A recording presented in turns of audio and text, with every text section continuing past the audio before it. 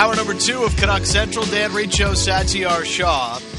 In case you missed hour number 1, a big conversation around Bo Horvat, his season, where the strides were made, and what is that next contract going to look like for the Canucks captain, and will it be with the Vancouver Canucks? You can check that out, Apple Podcasts, Spotify, in case you missed it. Subscribe and leave a review. That way you never miss any of our exclusive interviews, sometimes interesting conversations, and exclusive content here on Canuck Central. Always interesting, Dan. Always? For some reason or another. Even train wrecks can be interesting. Yes, even when we're debating the best kind of pasta dish. Yes, these are all very important conversations here on Canuck Central. All right, so Bo Horvat's out of the lineup. Besser comes in. Matthew Highmore's back as well to help out in the bottom six. Those are a couple of big additions for this team.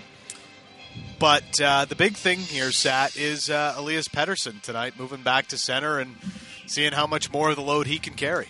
He's got to step up big. And, I mean, as much as the Horvat injury hurts, and it does hurt in a big way, especially with the hot streak that he's been on, Pettersson can fill in playing the middle. Getting Besser back, if Besser gets hot, you can at least make do for the next few games and get past, especially because they didn't have Besser before. And it's going to be interesting to see if Pettersson can really elevate, not because they needed Bo, because he was doing it, he's been moving around, he's still been productive. But if he can really carry a line on his own, and Besser comes back and gives you something, then maybe that impact of losing Bo won't be felt as much, at least in the short term. Let's bring in our next guest. He is Don Taylor, Donnie and Dolly, 10 to noon on Czech TV, Monday through Friday. Donnie, it's, I don't know, I know I'm the new guy around here, relatively. Well, definitely the new guy around here.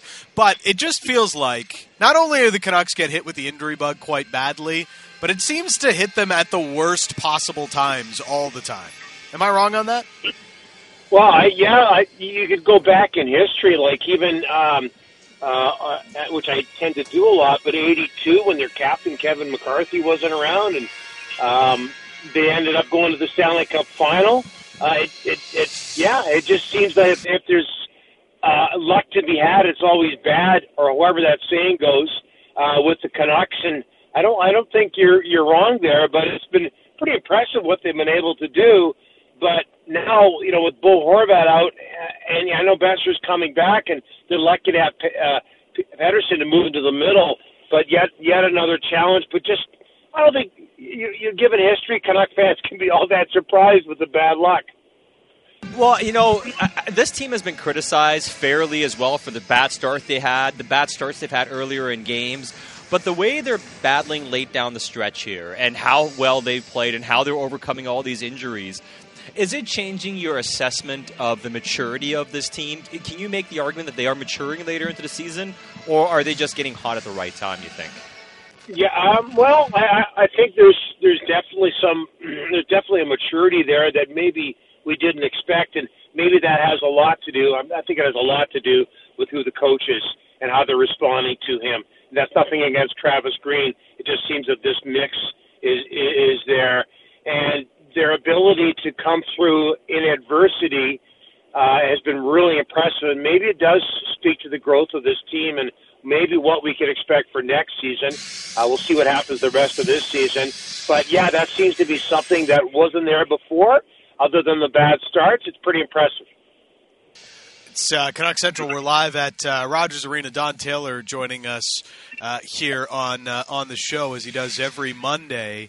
How do you look back on Bo's season, Donnie? I mean, obviously the slow start, but was scoring as well as anybody in the league over the last couple of weeks. Well, I think it's commendable in that he had the January dip with COVID, and he came back and he wasn't himself, and the stats weren't there. He was receiving some criticism, and we just finished talking about maturity. I think he showed a lot of maturity in throwing that adversity aside and having one of the, if not, well, I wouldn't say the best stretch. The best stretch would have been in the bubble, but arguably the best regular season stretch he's ever had, despite the fact that he was facing some pretty big adversity with COVID, with the criticism. with the lack of production not that long ago, and he ends up with 31 goals. So, a big, B plus A for Bo so far this season.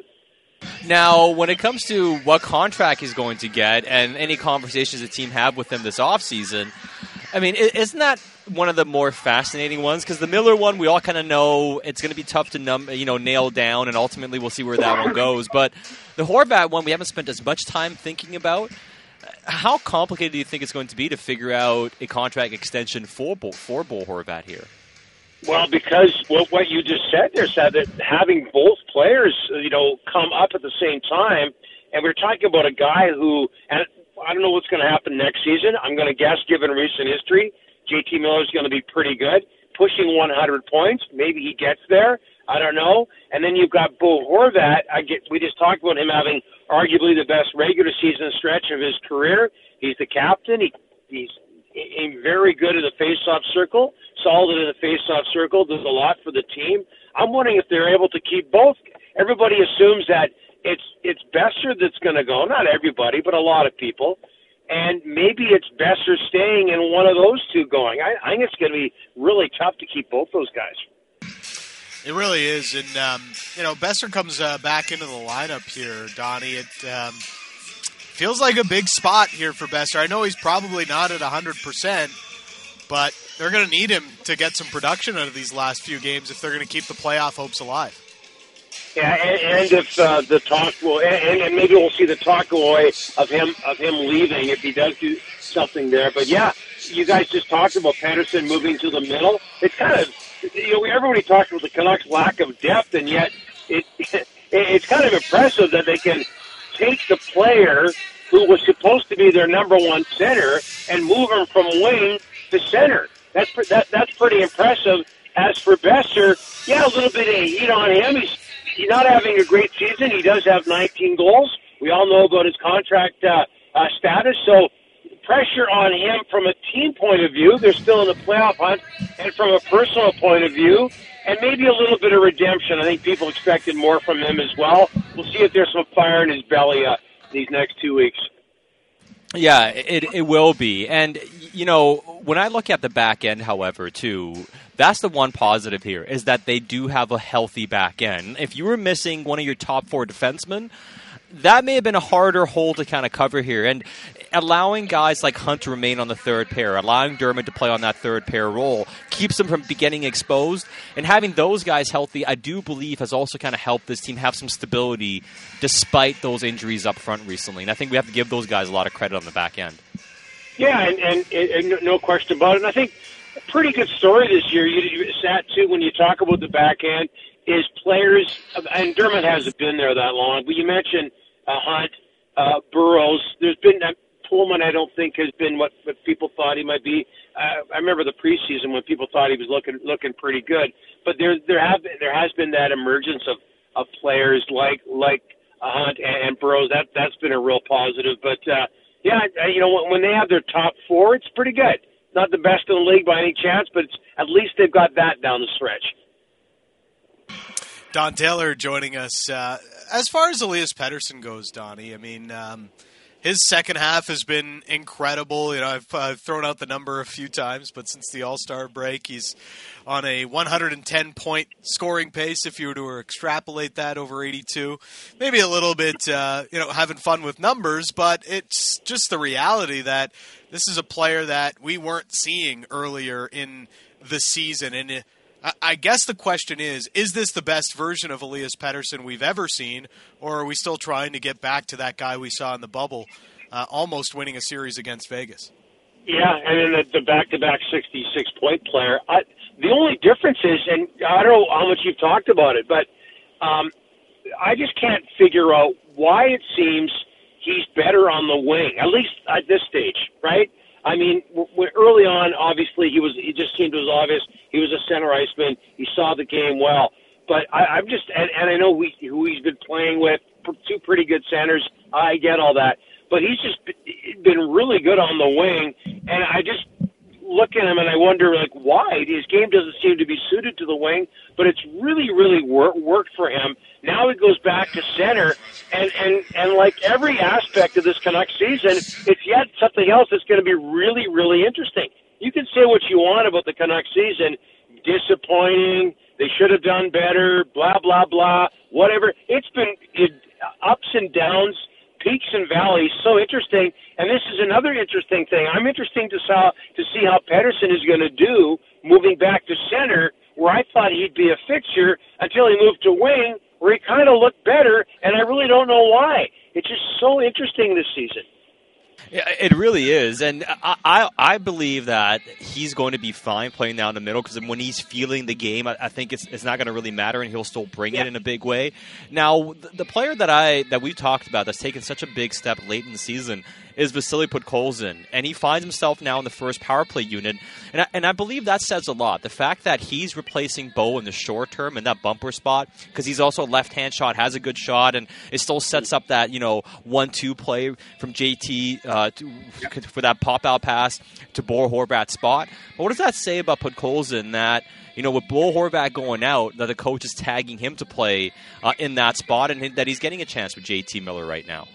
Well, I think it says a whole lot. You talk about that bumper spot, near the front of the net. And when I watch Vasily Podkolzin, and maybe this isn't fair, but I just think of what we all thought Jake Virtanen was going to be.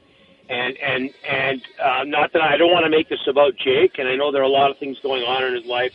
I get all that, but just you watch Vasily, and you watch him drive to the net. You watch him in that bumper spot. You watch him in front of the net. He's very courageous. He uses his size. He uses his strength. And this is in his first year. And he's very much aware that he's got this ability to drive to the net, to be a strong presence in the dirty areas. And I just think he's really, really special that way. And I think his confidence is growing as he's getting, and obviously it is. His confidence is growing when there's more production, especially in front of the net. That seems to be his area. He owns it, and it's really, really impressive to watch during these important games. The really interesting part of all these players being out and who's getting onto the top power play unit, but Connor Garland hasn't gotten a sniff of that top power play. Do you think that says something about the way they feel about Garland, or is it a size thing? Why don't you think Connor Garland, who's been one of their better 5-on-5 scorers, doesn't get a chance on the top unit? Yeah, and I do wonder about that. It must be a size thing. The thing that I don't get about Connor Garland is that at the beginning of the year, he was pushing towards the front of the net way more than he is now. And I always remember that there was a game early in the season where it was a really strange look where he had the right hand of his stick was on the ground, and his right hand was almost at the heel. I don't know if you remember that. And that happened a couple of times. It was right in front of the net. And we just haven't seen that. And I'm not so sure if that speaks to health. Did he get hit really hard that I can't remember? I'm not really sure, but it's kind of a strange look that he doesn't get that chance on that first unit power play where there's all these players that are hurt, and it must be something where they just don't believe in him because of his size, and yet we saw that a little bit earlier, much to our surprise. So obviously they don't have confidence in him that way, but I know the production hasn't been there that they'd like to see. I love watching him play, but obviously the coaches don't feel the same way. No, and and maybe part of it too is because at least what it seemed like on power play 2 that Garland's going to play net front, which I kind of does make sense because of how he can excel there. Although he's been on the perimeter a lot on 5-on-5 as well. But it's also the play of Alex Chiasson, Donnie. I mean, the guy has 10 points in his last 7 games, and he has a couple goals on the power play, a couple assists on the power play as well. He's done his job in that net front role. And as much as a lot of fans are now starting to give him his credit, and they're acknowledging how he's helpful in helping things out, I still see people mentioning stuff like, well, he's taking away opportunities from other guys, and they could have kept Gadjevich or McEwen. But is that not diminishing really what he's doing for $750K and how big he's coming up for this team when they've had so many injuries late in the season? I can understand. Like, we were all criticizing that early on. Look at McEwen, and at the very least, he's providing somewhat of a menacing presence for the Flyers. Gadjevich with his potential and size and all that. You talk about things we didn't see coming. I didn't see this coming with Chase Long. He looked really good. He fit into the top 6. I didn't see that. Again, during an important time of year. I think the one thing with him that I've seen all along is that he's strong. He's a strong. I'm not saying he's fast or anything like that, or he's particularly strong skater, but he's strong on his feet. He's hard to bump off the puck, which is why he's so good in front of the net, and he's got a pretty good shot. So we've seen that lately.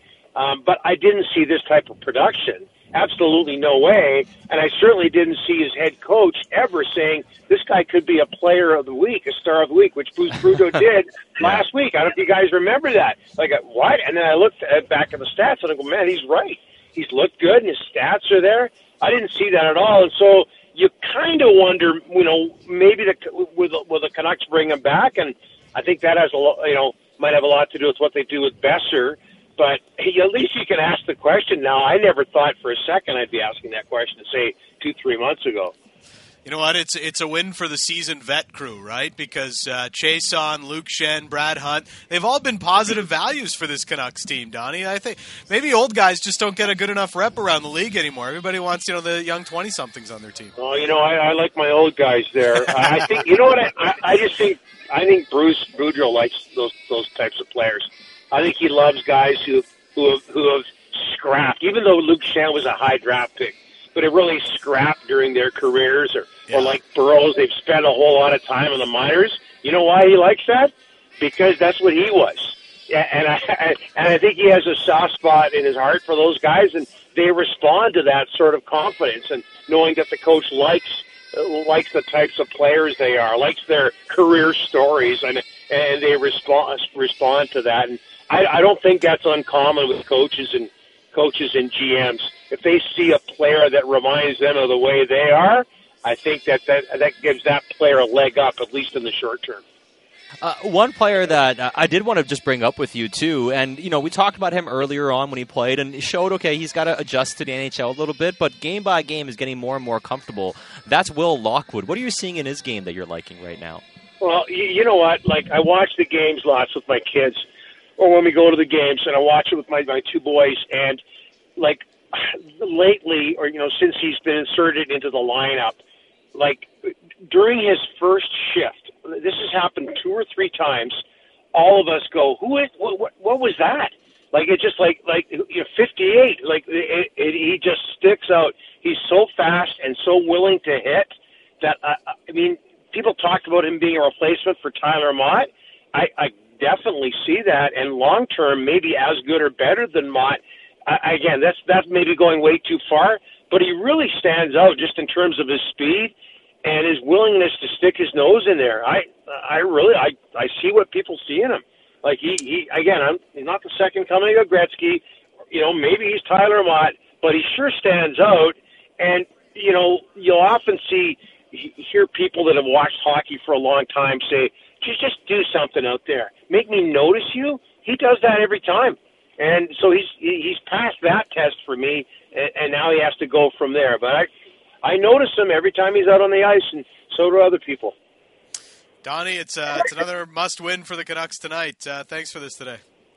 Anytime, guys. Love it. All the best. Yeah, there he is, Don Taylor, the legend himself. Always fun catching up with Donnie, man. And, with Will Lockwood, he is playing a lot better as the season goes on. And he's not playing a ton of minutes, and it's still somewhat sheltered. But just some of the traits that we looked at early on. We know he can skate, and he's physical, and he knows how to really hit. He has a lot of recklessness in his game. But he had to play a bit smarter. He had to take some better lanes and angles and just process the game a bit faster. And you kind of wondered, how long does it take for him to figure that out? And he's adjusted a bit quicker than I thought he would as the season's gone on. Still a long way to go to be a real impactful middle six guy that can do a lot for you.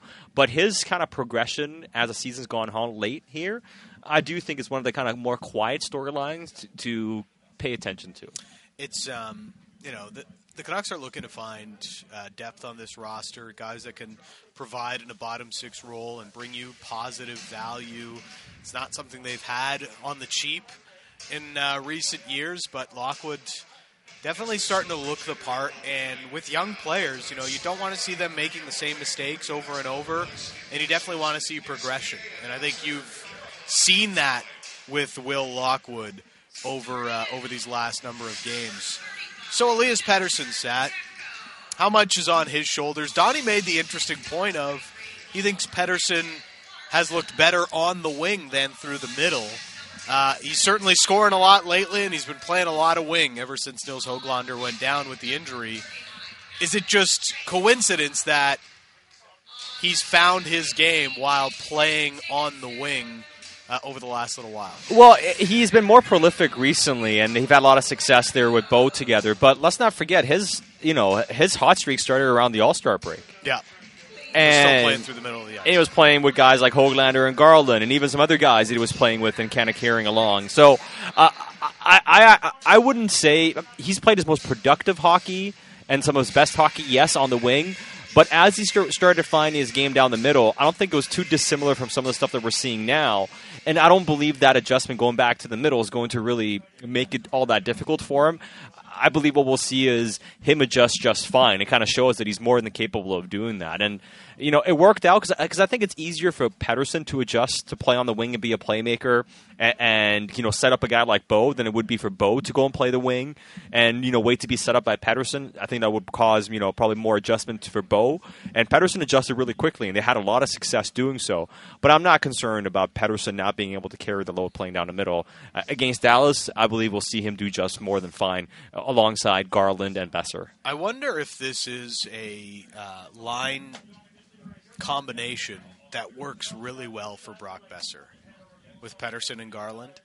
Garland leads the team in primary assists at 5-on-5. We know Pettersson's vision has gotten better as the season's gone on. Besser can kind of just be the trigger man that really saw Bo find his goal scoring over the last couple of weeks as Garland and Pettersson seem to be able to find their line mate in great spots for scoring opportunities. Well, Garland did a really good job of kind of being the third guy on that line, and he very much was a third guy with Bo and Pettersson. I don't know if it's going to be Garland and Pettersson kind of being the duo and Besser being the third guy now. For that line to have its most success, I do believe it's going to have to come back to Besser and Pettersson regaining some chemistry and being the duo. If they can, then I think Garland's going to fit in really well and do all those other things to tie it together and be a good line mate for those guys. But if Pettersson's playmaking can get Besser the puck, and Besser gets a couple of goals in, I think it would be really important here towards the end of the season, not only for Pettersson to play strong down the middle and whatever, but to see if those two guys can create some chemistry here and get Besser going offensively, because that could also kind of give you an indication of, okay, is that going to be a duo you consider next year? Is that something you look at? Because as much as, Horvat and Pettersson isn't a long-term fit, Besser and Pettersson could be if both are back on the lineup, back on the team next year. It is Canuck Central, Dan Riccio, Satyar Shah. Still lots to get to. We'll get more into the game storylines after 6 o'clock as we'll have an extended pregame show, official pregame show starting at 6:30 as it's a 7:30 puck drop tonight here at Rogers Arena. Up next, Shayna Goldman on the best power play quarterbacks in the league. Is Quinn Hughes in that conversation? Plus, is Elias Pettersson still the no doubt best forward out of the 2017 draft? There might be a couple of other candidates. We'll talk about that next with Shayna Goldman on Canuck Central.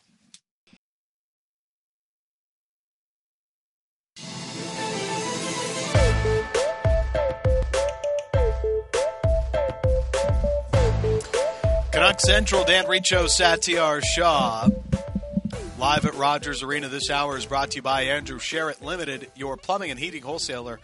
Proud family-owned BC company helping local business since 1892. A lot still to get to. Shayna Goldman is going to join us. And Sad, it's kind of taken a backseat to all of the other many storylines. But Shayna's going to talk about her latest piece to Sportsnet, which talks about power play quarterbacks, and obviously Quinn Hughes is one of the better ones in the league. It's been, I don't know, do we not talk about Quinn Hughes' season enough, or is it just like kind of expected now that he's one of the better defensemen in the league. Normalize not normalizing Quinn Hughes. Yeah. That's what we have to do, because I think we've just gotten so used to him doing all these incredible things, and it's just kind of expected, and he makes it look so effortless. He does. And when he uses, because he's so efficient in his movements and how easy it looks for him, it comes off as not being all that special. But then if you kind of really catch yourself watching what he just did, you would appreciate how special that is. And as much as, we talk about him needing a better shot on the power play, and, sometimes the passes aren't perfect. And I think more of that is more about us just maybe seeing the flaws more and letting those things kind of cloud the judgment to some degree, because you go through all the metrics, and Shayna's going to describe Quinn Hughes' value really well, and there's a lot of things he does as well or better than anybody in NHL, and there's quite a few amazing defensemen in the league right now. Joining us now, you see her work at Sportsnet.ca and also at The Athletic. It is Shayna Goldman, one of our favorites here on Canuck Central. Thanks for this, Shayna. How are you? I'm good. Thanks for having me. Thanks for making time, as always. We're looking at your latest over at Sportsnet.ca, talking about the power play quarterbacks around the league, and they're not all the same. There's different ways to do it, but what makes Quinn Hughes stand out amongst the better power play quarterbacks in the league? So above all else, what I noticed with him was his passing. For this, I really lowered it down to power play one quarterbacks. I thought that was only fair if they played, upwards of 50% of the available minutes and primarily played with power play one, just to keep the playing field a bit more even. It's tougher when you have on-the-fly shifts versus, going out at the dot.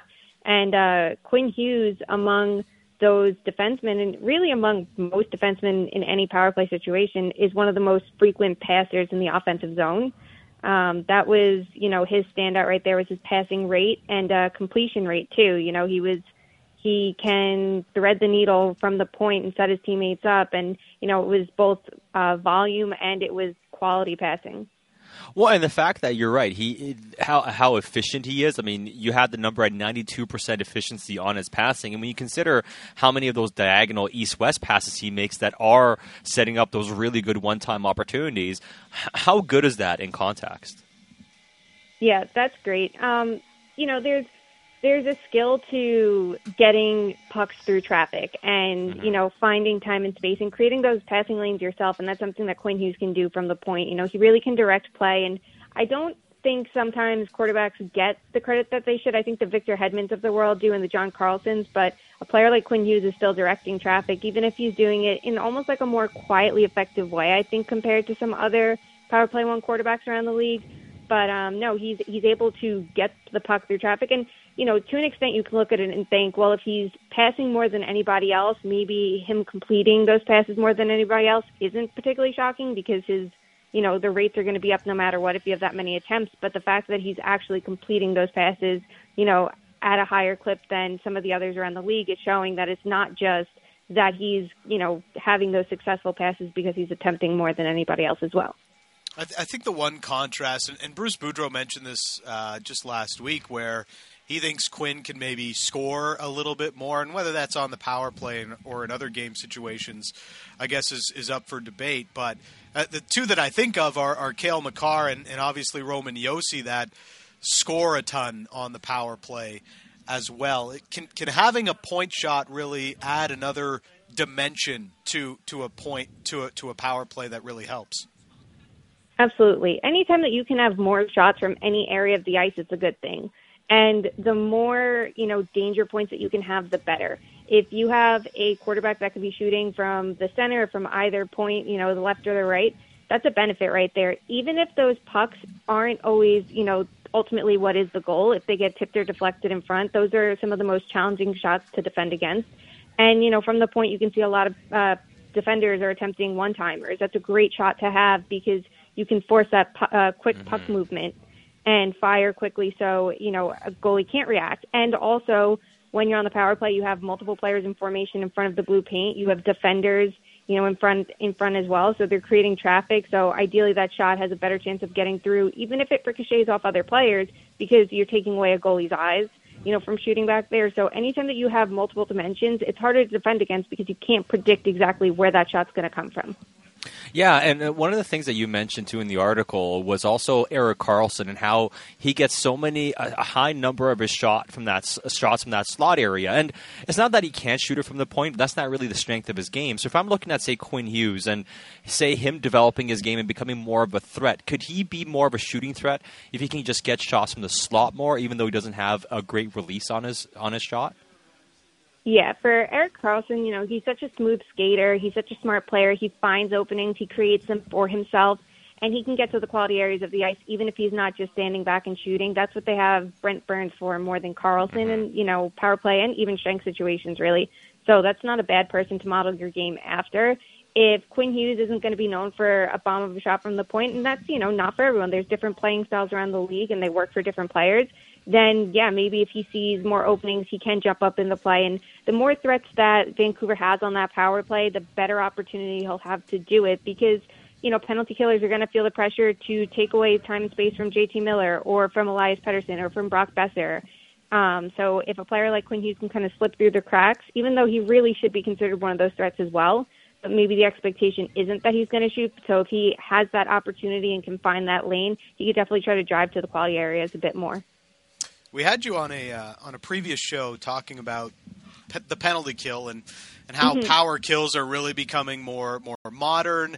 And, well, since that conversation, the Canucks have handed over the reins to Brad Shaw, one of their assistant coaches, to implement his penalty kill style, and it is more of a power kill. We've seen Quinn Hughes, we've seen Elias Pettersson work on the power penalty kill, and the Canucks, lo and behold, have been one of the better penalty kills over the last number of weeks in the NHL. Why is it just that? Why do you think skill players work on the penalty kill, Shayna? I think teams get into a habit of just being too one-dimensional, and they're thinking about being a defensive shell instead of being proactive while they're shorthanded. There's no reason why you have to endure a penalty and stand there and take shots against and try to dive in front of them when, there's so many players around the league that are capable of making plays to force turnovers and push play out of the zone. That's the best way to protect your goaltender, isn't to get in front of them and create traffic in front of them and dive in front of shots. That's reactionary. At the end of the day, if you're blocking a shot, you're reacting to that shot happening. If you can do something to stop that shot from happening altogether before the player goes to shoot, you're doing something right. So it's just thinking about it a little bit differently and thinking how you can push play out and find those trigger points to, get play out of your own zone instead of just trying to mitigate the damage while you're standing in place. It's a stronger approach, I think, with some more risk, sure, but the reward, is right there. If you can get playing to the offensive zone and possess the puck, even if you're not creating shorthanded chances, if you can possess the puck a little bit more and tick time off the clock, you're doing something right. And also, if you have that type of power kill that has the opportunity to jump those passing lanes, create opportunities, and really, pressure the power play, how much does that also kind of create doubt for the players on the power play and how careful they have to be and how that may kind of stunt what they do on the power play, just knowing that you have a PK that's more than a threat to kill penalties? Yeah, absolutely. If you're thinking that, you're going to try to fake a player out and, you can move the puck differently, you're going to go along with your business and go through all these different power play drills that you probably go through in practice and in game settings all the time.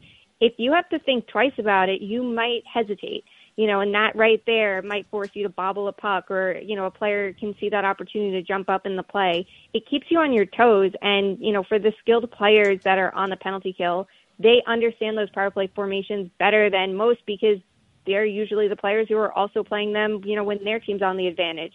So they can kind of find the holes and find the gaps and ways to exploit that because they have a better idea of what players are going to do and try to anticipate that.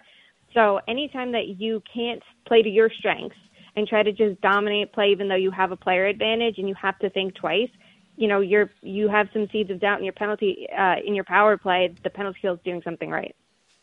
Brad Shaw is really like the godfather of this mantra, isn't he? And it's surprising it took so long for the Canucks to hand over the penalty kill reins to him. Yeah, it was a little odd of a choice. And, I'm an outsider looking at this, and I was surprised at first, too, knowing some of their penalty kill struggles. He did such great work in Columbus, and that penalty kill, we saw it really in action, absolutely shining at a national level against the Lightning. So if you can build a penalty kill and don't have that same skill strength that your opponent does, and they're still shutting down some of the best players in the league, whoever is running that unit, you're probably going to want to try on your own team as well.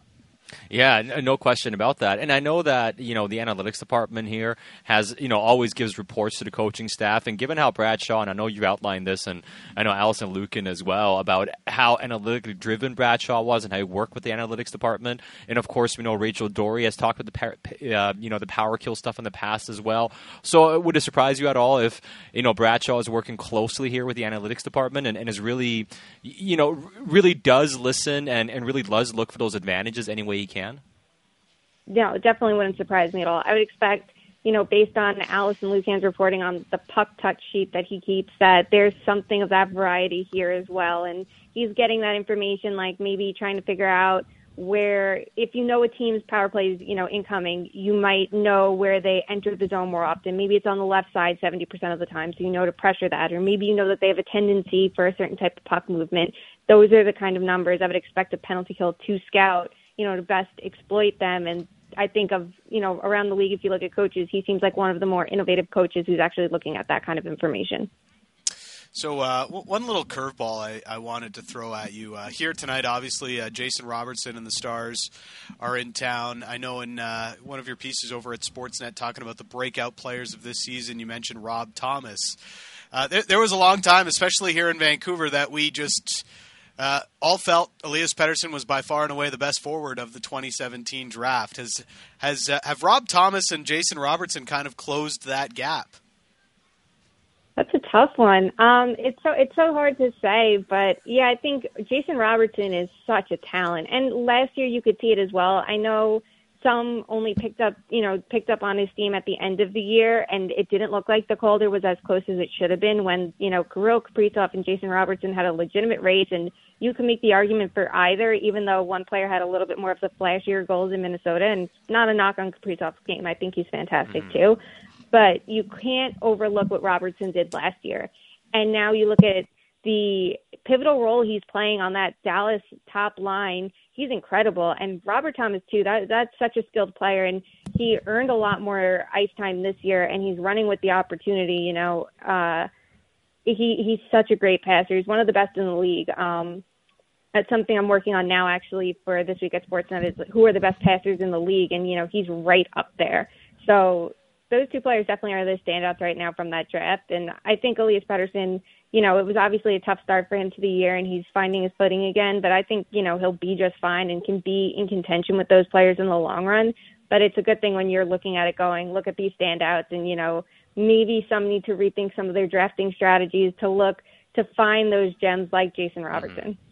Well, and, as far as Elias Pettersson is concerned, it's really, a tale of two seasons for him. I mean, he struggled so much earlier in the first 41 games, coming off the injury, and he was really a shell of his former self. And then the second half of the year, he's really exploded in two-way values here, too. And I know you and Dom Lucian made the NHL player value cards for The Athletic, and you have the Canucks ones up there as well. And no surprise, the two players leading the Canucks and goals above expected and all that is JT Miller and Elias Pettersson. How would you assess his season, and how much better he can be if he is able to take a step beyond this next season?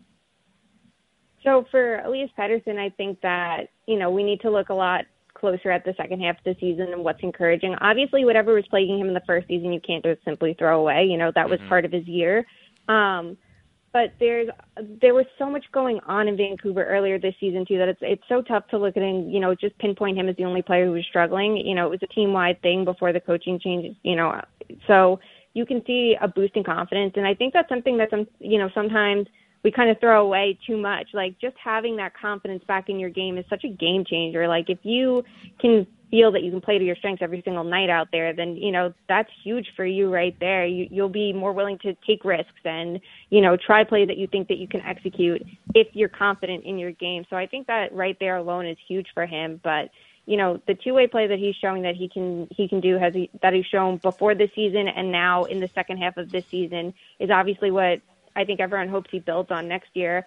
And I think he's on the right path to doing so. And finally, we've talked a lot about Bo Horvat today because his season is done with the injury, unfortunately, but does reach a career high with 31 goals. I guess sometimes it's hard to separate, how much is maybe boosted by an increase in shooting percentage, which is hard to predict and hard to repeat, and how much is an actual step. And curious if you think Bo Horvat has taken a step this season. He has. If you look below the surface for him, he's increased his shooting slightly, and he is connecting on goal a bit more. So, there's something to his shot accuracy right there. If he can get it through traffic a bit better, improve his shot location. And if you look by expected goal rate, so this is for all situations in particular, but if you look at his expected goal rate, it kind of helps give you an idea if his shot location is improving as well. So from a quantity and a quality department, he's taken a step forward from last year. So that does bode well for him. The higher shooting percentage is a little bit of a red flag, but it's not spiked so high. It's not like he's shooting 22% right now that it's going to drop off. It's a slight increase. It is something to, look at moving forward. And if his goal scoring doesn't reach the heights of this season and it does, go back to his average, which you should expect, it's not going to be a major drop off because it's not, some skyrocketed number that is so unsustainable. Shayna, we always appreciate your insights. Really enjoyed this chat. Thank you. Thanks for having me. There is Shayna Goldman with a lot of fantastic insights on the Vancouver Canucks. Anytime we have her on, it's really interesting, thought-provoking discussions about how the power play works, the PK works, and which line mates have success, and how you get to that. And the breakdowns make so much sense, especially on the PK. And what she kind of mentioned on the power play, I find interesting too. And the whole Brent Burns and Erik Karlsson this season playing on the power play a lot together. I wonder if that's going to be somewhat of a template the Canucks look at next season with Quinn Hughes and Oliver Ekman-Larsson. Obviously, they've tried it a little bit this year. But what ended up happening and didn't make a lot of sense to me was OEL would find himself on the half wall, and Quinn doesn't have as good a shot from the point. And not that you want to take Quinn away from playing the point too much, but do you keep the 1-3-1 or do you go back to more traditional two defenseman kind of set on your power play and kind of have OEL as a guy that does the point shots more often than not, and then you get Quinn Hughes to maybe find the slot and open areas a bit more. And now maybe that takes away from some of his passing, but that's a question I have. Is there a world where the Canucks can have both those guys next season coexist on the same power play? Do you tinker too much with the power play? Well, it also depends on who's back next year, too. Right. That's the other big part of it. And assuming maybe one or two of those forwards are maybe not here anymore, then, yeah, you do have to have a different look at the power play. And I wonder if it's a question, too, about getting more out of Oliver Ekman-Larsson and his salary. Yeah. We all agree that there's more offense there.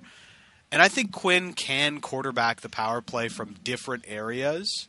So it's about how it fits. But if they go with a two defenseman look on their top power play unit, they would certainly – I don't know what other – outside of San Jose, what other team in the league uses two defensemen on their top unit? Well, the 1-3-1 is essentially standard now, right? I mean, that's the standard umbrella that. So how do you zag when everyone else is zigging? Well, as long as you have success, it doesn't matter. Yeah. I don't really care about this being the trend in the league. Where do you have most of your success? And I do think you make an interesting point about. Are we overthinking things by getting multiple guys out of their positions to make one guy better at his position? Because then you're costing yourself in two or three other areas to try to get one guy up. And are you ahead if you do that? And that's going to be the balancing act that you have to figure out. And that's the most interesting thing. Cause I keep trying to think, how do you make OEL and Quinn Hughes coexist on the power play? And the only way I can think of it working is if Quinn plays more of the half wall. Or you go back to a traditional two-man set. But if you have two lefties as well on your points, it's not always ideal.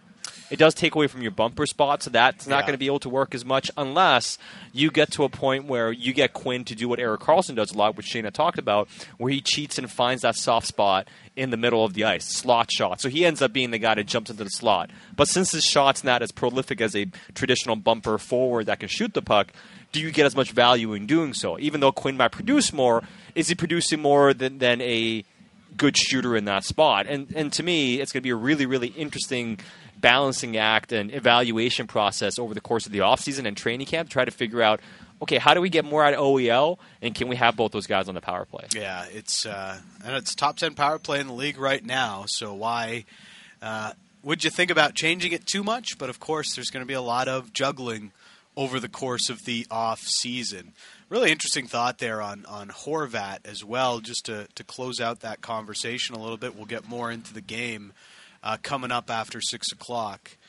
But his season, you have to look at it as he's taken a bit of a step, and he has improved. Improving shot quantity and also at the same time improving shot quality, at least from the areas that he's been shooting. So that bodes well for him being able to keep up some of the goal scoring that he's added this year, which is obviously Bo's biggest strength in his game is his shot and his goal scoring. He's a goal-scoring center. Yeah. His greatest strength as a centerman, his best attribute as a centerman is scoring goals. He's good in the face-offs as well, but that's what he's good at. He's not a playmaker. He's not a two-way ace, but he's been fine in that role, getting a lot better, obviously, this year. But he's a goal-scoring center. Like, if you try to say, okay, describe Bo Horvat's greatest strength, you'd say he's a goal-scoring center, wouldn't you? Yep. And this year he's doing it. He's done it the best. Can he find those spots more and get the volume of the shots up? And here's where, okay, let's say that he is better at creating his own shot, which he has been this year. And if he continues that the next couple of years, then yeah, maybe he won't shoot 16% next season if he plays 82. Maybe he won't be on pace with 34 goals or 35, but maybe he hits 28, 29, 30. Yeah. And that's still more than fine from a centerman. So even though some of it might be percentage-driven, is it percentage-driven to the point of it's going to prohibit him from being a 30-goal scorer, or are we talking about him maybe not getting back to being a 35-goal scorer potentially? Because that's the pace. If he continued the run he was on, especially this past 26-27 game stretch, would you have been surprised if he scored 3 or 4 more goals and got to 34, 35? I don't think it would have surprised any of us. But if the percentages come down, he can probably still get to about 30 if he continues to get his shot off in those dangerous areas as well as he has this year. And it's a big question for the off-season, but a lot still to digest on Bo Horvat. But the big game tonight, Canucks and Dallas Stars. No Horvat in the lineup, but Matthew Highmore and Brock Besser are back. We'll dive more into the game conversation next on Canucks Central. Final segment, Canucks Central, as we are awaiting puck drop here at Rogers Arena. Still 90 minutes out. It's a 7:30 start. Canucks and Stars are on the hometown hockey broadcast tonight on Sportsnet nationally. So it's a big spot for the Vancouver Canucks. Obviously a must-win game. Not so much for the Dallas Stars. It's Dan Riccio and Satyar Shah. So that was kind of the interesting thing about tonight's game, Sat, is it was trending towards this is going to be like a must-win game for both teams, but Dallas has won enough of their games in hand that, they can very much lose tonight, and it's, not going to really put them in any kind of terrible position. They have a cushion. Yeah. Right? Believe it or not, they still have a cushion.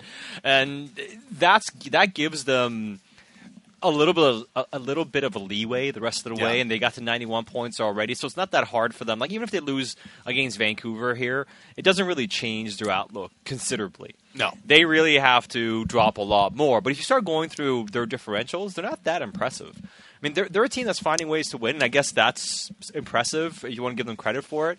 But as much as we were talking about how to get to your results, I'm not overly impressed by how the Stars are getting there. I know they're Bick's favorite hockey team, so I've heard him wax poetic a few times on the People's Show. But they do have a way of playing. right? Yeah, it's kind of like we'll ride our top line with Pavelski and Hintz and Robertson, as we just spoke about with Shayna Goldman, and everybody else. Let's hope they don't get crushed. They've got a good decor, and they've been getting decent goaltending, and it's one of those things.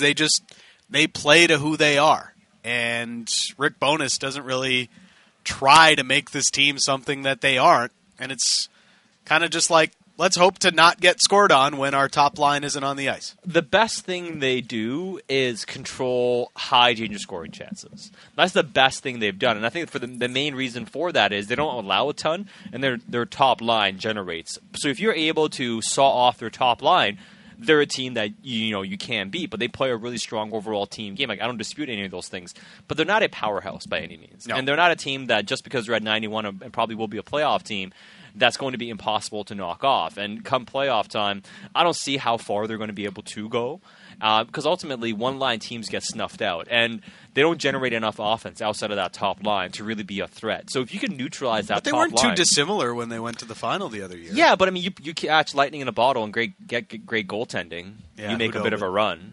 You get to that point. I mean, are you going to get that type of goaltending again? And yeah, I mean, we see teams make runs and get to the Cup final, but are you going to win the Cup final? And I mean, things have to align for them so well to get that far. I'm not sure their goaltending is going to be at that level this year either. So a couple of things here for the Vancouver Canucks. Bo Horvat out with the injury. As you mentioned in the first hour of the show, you can go back and listen for more details, but unlikely, even if the Canucks do make the playoffs, that Bo will be available for that opening round, at least not for the start of it, as he took that shot against Arizona the other night. So his regular season is done. But they do get some reinforcements with Brock Besser and Matthew Highmore. The Besser one, he's playing at least to start the game with Garland and Pettersson. That's big because it doesn't feel like the Canucks... I mean, crazy. I'm not saying they don't miss anything with Horvat out of the lineup, but the top six still feels like it has some danger to it, given that Besser is coming in with Horvat going out. Well, if we just assume for a moment that Alex Chiasson is going to remain, pretty hot, and he has right. Yes, that's a very big. It's a bit of a. But let's just for kind a moment, of a big stipulation. Yes, let's just entertain that. I mean, he's got 10 points in his last 7 games, so give the man his due. Had a couple goals the other night, so I mean, the guy's playing well. He's on a bit of a streak here. So with him playing well, with Podkolzin playing a lot better, and Miller being Miller, you feel like okay, that's a line that's going to be more than fine. Besser, Garland, and Pettersson, that sounds fine too. So as far as, okay, what had to happen to replace Bo short term? Besser comes back, so you get a high-end guy coming in, or at least a higher-end guy coming in. Obviously not as hot or not playing as well as Bo had been playing, but still a guy that can score. And then you put Pettersson just down the middle because he hadn't been playing wing before. So you have an easy, natural guy to step in. So my question kind of comes down to the rest of the roster as well in a game like this, because I think you're right. The top 6, hey, the makings are there for you to at least be able to saw off the Dallas Stars' top 6. With Matthew Highmore back and Lockwood playing a bit better, can you get something else from that third line that they don't get victimized and they can kind of help you out a little bit and take some of that pressure off the top 6? Is that something that can happen with Highmore's speed coming back in the lineup? Because against a team like the Dallas Stars, the biggest thing, too, is your supporting cast guys not getting shelled and them not making mistakes that cost you. Well, I think it's a stretch to think that line with Highmore, Lockwood, and Lammikko could replicate what Mott, Lammikko, Highmore did. Yeah. Because those guys were taking on tough competition and controlling chances still at a pretty good rate, which it wasn't for a very long time, but in the small sample that they were together, I mean, it's about as good as you could ask for out of a defensive-minded bottom 6 checking line. Yeah, and Mott was really good at that role, and Lockwood isn't quite at that level yet, and Highmore's been injured. But can having Highmore back and having Lockwood with his pace, with Lammikko down the middle, bring Lammikko back to life a little bit? Because he hasn't been the same player ever since Mott got traded and Highmore was injured. can the speed on the wing help him get involved a bit more? Because when they were able to get in on the forecheck, those two guys, and win the puck or at least slow the play down, he would have enough time to catch up and get to his spots. And once he gets to the boards, he's good at winning those battles. He can work the cycle and get to the net. He can do a lot of things to help you out. But can you buy him enough time to get there? And it's not that he's a slow guy, but just not fast enough. So that extra half a second or a quarter of a second could help him just join the play and help you on the forecheck. So if they're able to get a bit more zone time just on the forecheck simply with that speed with Highmore and Lockwood, I wonder if we can get a little bit more out of Lammikko here. He can provide a bit more value than what he's shown recently because you kind of need him.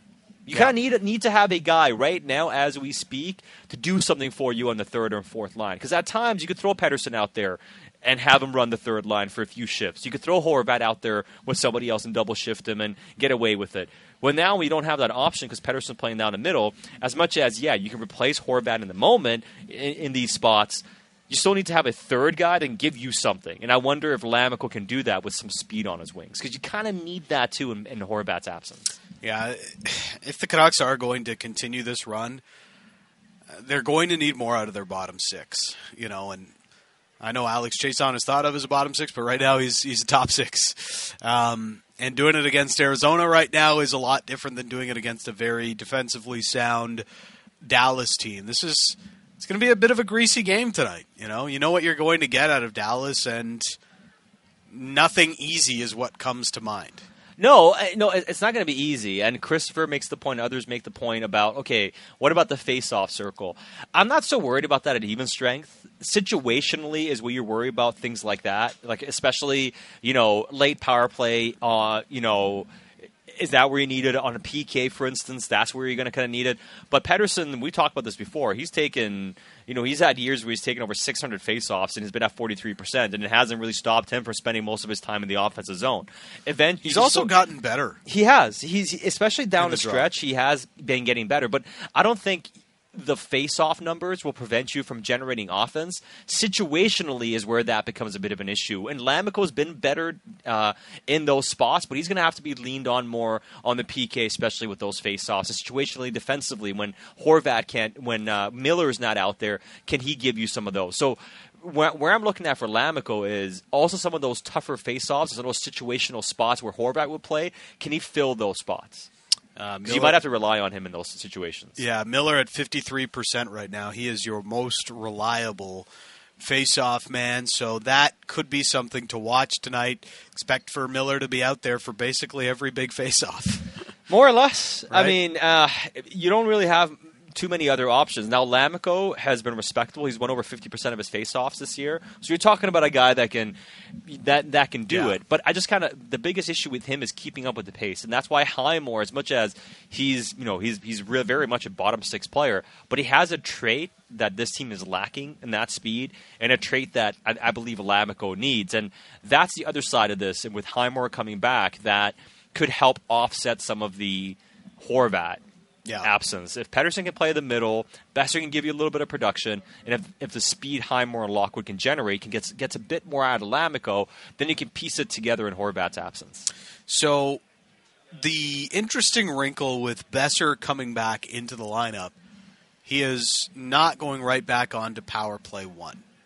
Now, he's normally been the net front guy on the top unit.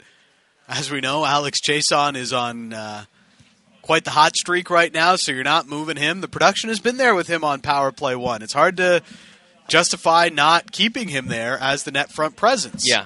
But I do believe that can change as the game goes on. Yeah. Where it's kind of like the Hughes thing, not quite as much. Where, he missed a couple of games. OEL was really good on the PK, on the power play, and the first kind of power play or two, OEL went out there, but then quickly that switch happened. You went to Hughes again, replacing OEL in the first unit when they didn't have success. Now, Chiasson may have a slightly longer leash with how good the first unit's been playing recently, but I also do wonder if they have a couple of pretty bad power plays that Boeser doesn't find himself. So would Boeser take off Chiasson, or would he take off Podkolzin? Because that's the interesting part here, is that Podkolzin goes into Horvat's spot in the bumper. So if Boeser is going, I believe Chiasson ends up ultimately being the guy that comes out. As long, not to cop out, but I think it essentially comes down to how they're playing. And if Podkolzin is having a game and playing decently, then I think they'll want to hold him in that spot. Because I think the biggest reason why you want Podkolzin there is that he's a left-hand shot in the bumper spot that sets up the 1-2 with JT Right. Miller. And that's something that they like to set up, or going down low, essentially hitting that triangle with Miller, Chason, and with Podkolzin. And if he's a lefty there, you can receive that pass and shoot it better. So I wonder if that's what they want to have in that spot, so that's where that replaces it. Whereas Chason's a right-hand shot, and so is Besser, and that more natural fit would be in front of the net. So it's more like for like switching than it is That's the way I would see it. necessarily the specific player. Yeah, and I think They want a right shot in front of the net. They Yeah. want the left shot in the bumper. That's what I think part of this is, but I don't think they would have done so if they didn't feel confident in how Podkolzin was playing. And that they wouldn't be putting him in this spot if they didn't feel like he could do it. Because naturally, you can still put Besser in the bumper spot. He's had success doing so. You don't set up the one-timer in the same spot. It would be more of trying to set him up alongside Elias Pettersson, which would kind of take away from Pettersson's one-timer a bit, and that's, I think, why they like to have the lefty instead, because then you have the one-timer from the left side, and then you have the one-timer from the right side. Because teams have to decide what they're going to take away. Are they taking away Yes. the bumper, or are they taking away Pettersson? Exactly. So if you're kind of setting that up, I think that's part of the thinking and the way they're going about it. But I don't think they would have done so if Podkolzin hadn't been coming along as well as he has, and hadn't been playing as strong as he has recently. And one thing the guys keep talking about is how hard his shot is and how accurate his shot can be as well. So this is a real big opportunity for Vasily Podkolzin to play in that bumper spot on the power play. And Besser, well, I think it really comes down to how Chason and that first unit fare the first few shifts. Night Street Mike. No one has a better sense of occasion than Miller. With Bo out, look for Miller to rock it. And Christopher, good point on Pettersson and situational versus overall faceoffs. It's going to be a thing. JT Miller is going to take a lot of the faceoffs. Yeah. A lot of the bigger ones, whether it's end of game, offensive zone, penalty kill in the defensive zone, that opening defensive zone faceoff. Miller usually takes that opening draw, and he will continue to do that. Pettersson will have to take that. That might be one interesting thing is, does Pettersson take the D zone draws on the penalty kill, which is not something he's done often or ever really, because usually Horvat. Lately, when they've played on the penalty kill, Horvat and Pettersson have played together. I think you'll see a lot of Pettersson playing with maybe with Miller, but him and Lamico. Again, I keep coming back with Lamico, but he's won almost 51% of his faceoffs. Yeah. That's respectable. It is Canuck Central, Dan Riccio, and Satyar Shah. One thing we mentioned with Shayna Goldman, with Jason Robertson in town, he's up to mid-30s on the goal chart. He's having an incredible year, sophomore year for him, but was drafted in the second round in 2017. Obviously, if you were to redraft that, it would go much differently. Yes. But has it gotten to the point where Pettersson is no longer the slam dunk best forward out of the 2017 draft? Well, if you're a Dallas Stars fan, you'll be making Yeah. the argument for Jason Robertson. And Robertson's been terrific, and he's fantastic. And, yeah, the gap is obviously closed. And I still like Pettersson's overall play better, too, because you look at, Robertson has been the last couple of years. Pettersson's been coming in and doing this since he was a 19-year-old at the NHL level. So, but it also does kind of show that Pettersson, because he hasn't really taken a massive leap since the second season, obviously last season he only played 26 games and was injured. This year, bad start. Now he's playing a lot better. That he's allowed others to come back into the discussion. That right now, just as you mentioned, posing the question is absolutely fair. Someone can easily craft an argument right now for Jason Robertson, point to the numbers and say, hey, you can't dispute the numbers, but it's 2 seasons versus now 4. So, I think overall I still like Pettersson's talent better than Robertson, but it also underscores the need for Pettersson next season to take another step. That for him to still be considered the head and shoulders best forward to come out of the 2017 draft, he still has to get better. And that was always the projection with him. It was, hey, he's not the finished product in this first year and his second season, but what makes us so excited about his future and long-term prospects is how much better he can get and how high that ceiling is and how incrementally he'll get there over the next few years. Well, as much as he's been on the PK, and you can craft the argument that this stretch has been his best stretch, I don't think because he's had a good 30-game or 40-game stretch, we can say he's taken a big step this season. Yes, I think he's been better on the PK. Yes, I think aspects of his game have improved. But for him to take a leap, he's got to do it for a full year. And that's what I want to see from him next season. And until he takes a big leap next year, people are going to be, pondering whether Robertson's the better forward or how many other players in that draft you would now prefer to take over Elias Pettersson. Robertson with 116 points in 121 games. Pretty impressive. Has the best points per game in the draft outside of Cale Makar. The other player who's really taken a big step in that draft is Robert Thomas, and also playing the center of the ice, as Shane had just talked about. Could be one of the better passers in the league, and the numbers show it. 120 assists for his career to just 40 goals for Rob Thomas. Yeah, and Nico Hischier, who was taken first in that draft, as far as forwards go, he was a first overall pick. No slouch, but he's not an elite point producer. He's becoming a good two-way centerman that has speed and can do a lot of different things for you. So it comes down to how you evaluate his talent. But he may project to be more of a second-line guy than a first-line guy, whereas Pettersson is a surefire first-line player. So is Jason Robertson. Robert Thomas is certainly trending in that direction. Now, is Robert Thomas the best playmaker to come out of that draft? Is that an argument that you want to make? I think that's a fair one. But Pettersson and Robert Thomas have played pretty similar amount of games. 238 for Pettersson, 235 for Robert Thomas. Pettersson has 121 assists, and Jason Robertson has Robert Thomas has 120 assists. So what I think that this comes down to is Pettersson still has the highest ceiling. We're just waiting for him to take that next step. Well, he's got to attain it. And so right now he's earning a $7 million the way he's playing. Over the course of the season, you got to do this full year to be worth a $7 million. But the discussions with him were, if he's good, he's a $9, $10 million player, $11 million player. Well, for you to be in that discussion as a player, you got to do more than we've done in the second half of the season. You got to take that big step forward. Until he does that, then the door is going to be open here for somebody else not named Pettersson to put themselves in that discussion. And, I'm excited for next year because I think he will be a lot better than what he's been this year. And if he is, we'll start to really see his true value and what he can do. And if he can become that difference-making player, or even more so than he is right now, I think it's going to start reimagining what this roster can do in a couple of years. He has been such a huge part of the Canucks getting back into the race and making it a conversation to Game 76.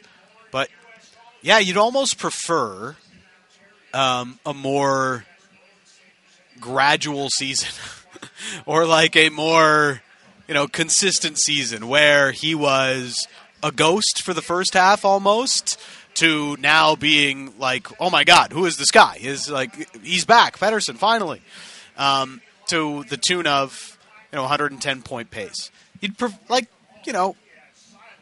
We all know how averages work. You knew he was going to find it at some point, given where he'd been for the rest of his career. But it's just been way too lopsided in how it's played out, and played a huge factor into why the Canucks were so poor at the start of the season. Yeah, and we're sitting here talking about forwards in the draft from the 2017 draft. There's no question that the best player in that draft right now is Cale Makar. I think Cale Makar, Heiskanen go 1-2 if you were to redraft. Probably. I don't think that would be a stretch to suggest. Yeah. And the question comes down to who's number 3. But those are the two players. And for a while, it was who's the better one, Makar or Pettersson. And those guys have kept progressing, and Pettersson hasn't taken that leap yet. He's been great the second half, but for him to now start challenging Makar and Heiskanen, another step needs to be taken. We'll dive more into it. Pettersson needs a big one tonight. Canucks and Stars pregame next on Sportsnet 650.